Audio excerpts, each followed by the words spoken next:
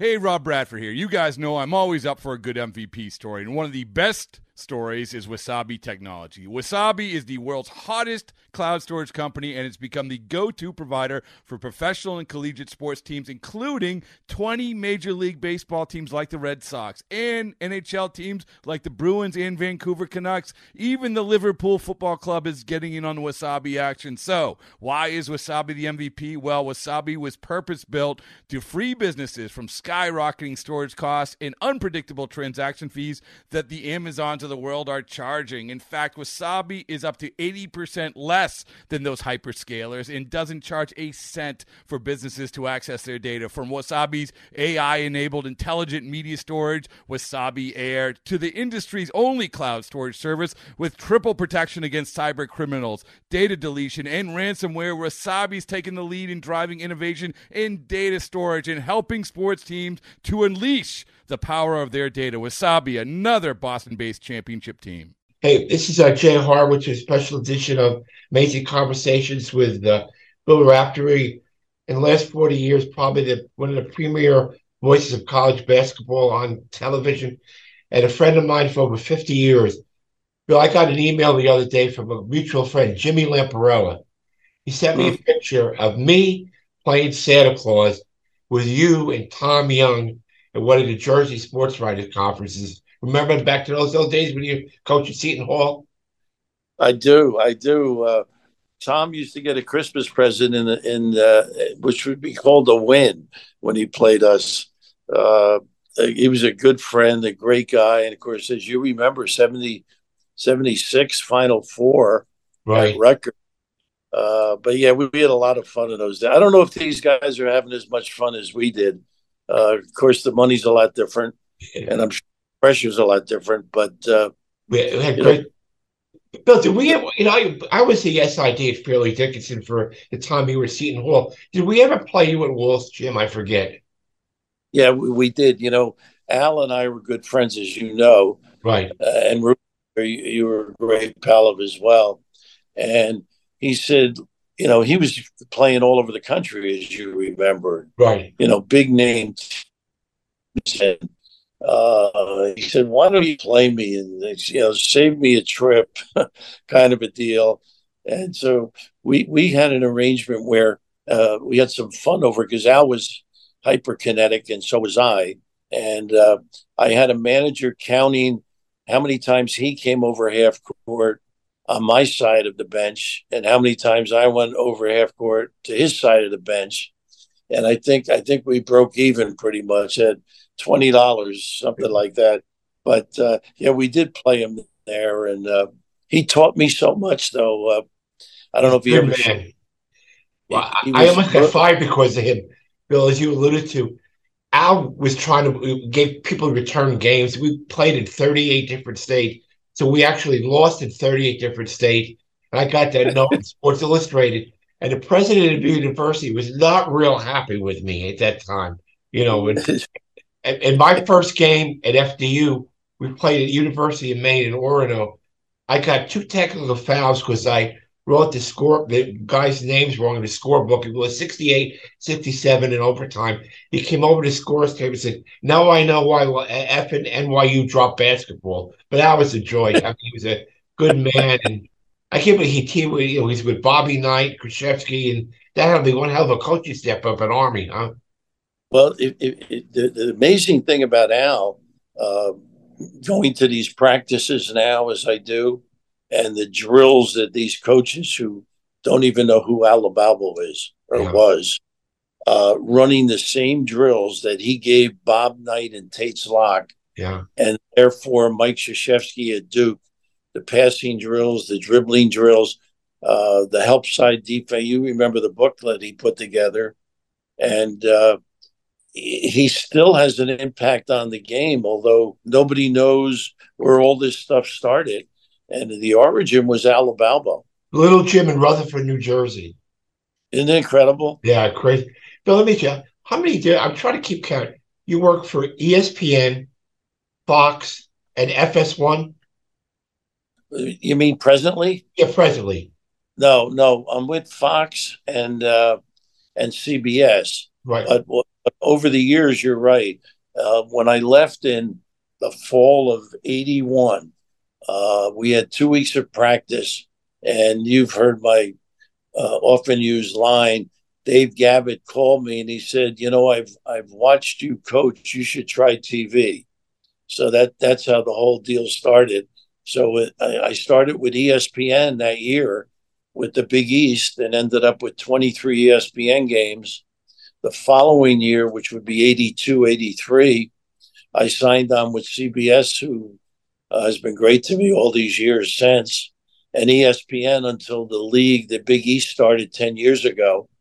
And I did the Nets until about '03 with my pal Ian Eagle until '03. So all of that started in '82. And been very lucky. It's as you well know, it's an enjoyable atmosphere. You get a good seat, people say hello, and when the game's over, you're not upset about a loss. Like where these guys always have compassion for the guy leaving the gym. How many games do you do a week now? It varies. The most I've ever done is obviously the NCAA tournament where you do three. You do 4 on the Thursday or Friday and 2 on the Sunday or Saturday, depending on which assignment you have. But the beginning of this year, the Gavitt games, I had 4 on, Monday night. I had Wisconsin at Providence. And then Tuesday night, I had, I had Michigan St. John's on Monday. On Tuesday, I had Wisconsin at Providence. And Wednesday, I had Rutgers at Georgetown. And then Friday, I had Villanova at Maryland at Villanova. But that's unusual. It's usually 2 and occasionally 3, depending on, what's going on. Yeah. Bill, I asked you about your calls. Most announcers have one call. Mike Breen's got bang. Marv Albert had yes. I don't know if you remember Marty Glickman had just as good as Needix. That was I do. His call. My count, you have 7. Could you just take me through a quick onions? How did you start with onions? Well, Ian, who's got a fantastic memory, claims I thought it was in Miami, but he claims in Orlando the Nets were having a dreadful season, and a win was really a shock to the system, kind of. And Kevin Edwards made a jumper in Orlando at the buzzer, a 3 for the Nets to win, and I blurted that out. I had never said it before in my life, and that's how it started. And then during the winter, that was the winter, obviously. But I started. I used it on ESPN, and I got a call saying that we don't want you to use that. And then writers started using it in the paper during their stories. And then I got another call saying it's okay to use it. So, the wild world of live TV. How about with a little kiss? That was really nothing more than I thought it was boring to say a bank shot. So, and how about a little nickel dimer? Well, it's like a way, referees have to make that call with their hands, but it's not like a over the top kind of a foul, and it's descriptive, and you're not burying anybody. You're not burying a ref. But I just put 2 more. Get the puppies organized. In a clinic, you teach kids how to get squared up, face the rim with your shoulders and your feet, and shoot your jumper. So that just came out of nowhere. And the last 2 was send it in Jerome. For anybody, the crazy thing over the years has been many things said, but I guess the closest thing would be a buddy of mine used to like to bet the first game on Sunday in the NFL. And then at Giant Stadium once, we're in a box, and he had lost the first game. And I said, "What are you doing?" He said, "I'm going to send it in on the second game, the 4:00 game." Nice. I think it just stuck in my head, and I started using it. Okay, picture this. It's Friday afternoon when a thought hits you. I can spend another weekend doing the same old whatever, or I can hop into my all-new Hyundai Santa Fe and hit the road. With available H-Track all-wheel drive and 3-row seating, my whole family can head deep into the wild. Conquer the weekend in the all-new Hyundai Santa Fe. Visit HyundaiUSA.com or call 562-314-4603 for more details. Hyundai, there's joy in every journey. That's crazy, but we announced that one, you got so many to choose from. But the last couple of years, your partner in the NCAAs, Ian's going to be your partner this year, right, with Grant Hill in the NCAAs. Well, last couple of years, 2 years ago, St. Peter's shocked people. Last year was, my school, FDU. Do you envision, what do you look, anything on the landscape, you predict any local school you think could shock? I guess the hard part is getting in. And then the way things have shaped up, far different than when you were at Fairleigh or I was coaching. Everybody's got a couple of kids who, whether they were disenchanted at another level or thought they could play up, maybe a Jersey City State kid thinks he could play at St. Peter's, ends up transferring. So everybody's got kids who happen to be older, seasoned. They played 3 years in some cases. So, you just got to worry about everybody. James Madison, UNC Wilmington beat Kentucky the other day, that kind of stuff. So not the other day, but about a week ago. So it's not as alarming to anybody who covers it as it is to the public. They think the Blue Bloods should win when in fact they may be attracting these great players who were only freshmen and really become even better in the NBA. But for the moment, it's a shock to the system that, and I think it all started, I want to say, with Wichita State. George Mason then with Jimmy Larinaga, getting to the Final Four. And then Butler did it back to back. Right. And people forgot those days. And I think it's back now where kids have played in AAU against one another. They may not have the notoriety, but they know in their mind they're as good as the guy they're going up against because they either outplayed him in a summer league or something of that sort, or even in high school. Bill, what's your feeling like? Rick Pitino, what is he going to bring to St. John's this year? Well, I think you've seen it locally. The reaction to the program is so different, reminiscent of Louis' days. I think he's going to shake it up, to be honest with you. He put this group together on the fly, a whole new team other than Soriano and Trey Orr, I think, is the other kid that stayed. Trey Orr, I should say. But, he's going to start attracting a different level of kid, I think. And the biggest thing for him is we in this area have so many kids that go all over the country to play that I think that portal deal, he will be able to have a lot of kids that want to come back home. And, he wants to do it in the Garden, too. I think he's up the games to 6 in the Garden. So I don't want to say it's a matter of time because I think he's going to upset some people this year because they guard so well. Although that's the one thing he's upset about. He feels they're not guarding. But I think they'll do some exciting things this year. But I think the future is going to be incredible for them. And Rutgers is on the upgrade too, right? When your recruits, as you know, Steve's a keeper. I knew him as a player at Connecticut. And then Vern and I did his fairy tale ride with Stony Brook in the NCAA tournament a couple of years. And he's just Steve. He's just coaches his team, gets them to play hard. I from what I've read, and I'm not big on recruiting classes to talk about them because I haven't seen the high school kids, but apparently he's got a top 10 recruiting class coming in for next year. Speaking of the past, Luke Hornacek is going to be 99 in January. Right. He still calls me on every Jewish holiday. How am I doing? He checks it on John Franco and some of the St. John's guys. What a remarkable guy. I know you've dealt with him a long time. Utterly amazing. I get the same call. I spoke to him just before, I think the day before Thanksgiving.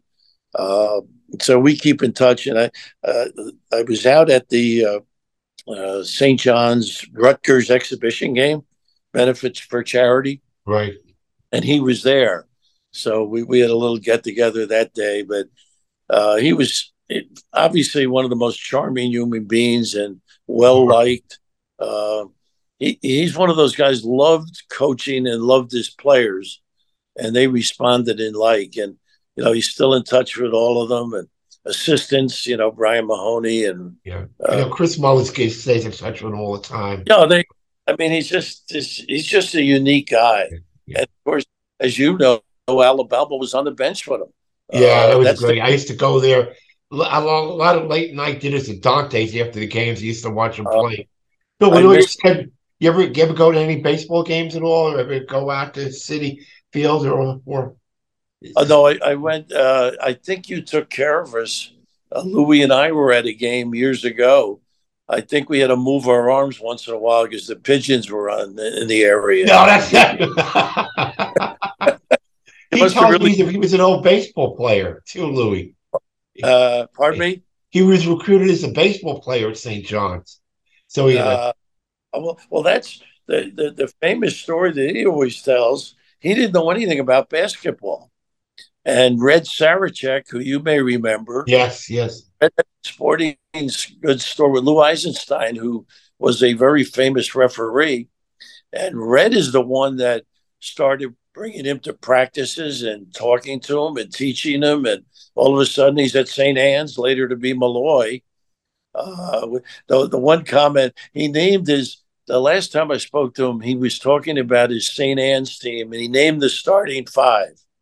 And I'll leave a word or two out that he likes to use on occasion, but he's naming these kids, and he said, "We were so good we could have beaten the Bulls." This episode is brought to you by Progressive Insurance. Whether you love true crime or comedy, celebrity interviews or news, you call the shots on what's in your podcast queue. And guess what? Now you can call them on your auto insurance too with the Name Your Price tool from Progressive. It works just the way it sounds. You tell Progressive how much you want to pay for car insurance, and they'll show you coverage options that fit your budget. Get your quote today at Progressive.com to join the over 28 million drivers who trust Progressive. Progressive Casualty Insurance Company and Affiliates. Price and coverage match limited by state law. Coach, I know it's early in the season. Who do you like? Any particular Connecticut do it again? Or yeah, sure they can.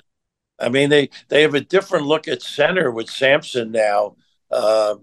Just a different, with Klingon. Last year they had a power guy down low, Sonogo. This year they've got a very active kid to give Klingon a little bit of a blow, and they're just really good. The young guys, Castle's been hurt, but he's I saw a practice a couple of months ago now before he got hurt. All played well recently. Newton's a great lead guard. Caravan will end up playing in the league someday. And Danny knows what he's doing. I mean, it's been chronicled, playing for his dad and him being a Rutgers high school coach at Benedict's. He's paid his dues at Wagner in Rhode Island, and they're very good.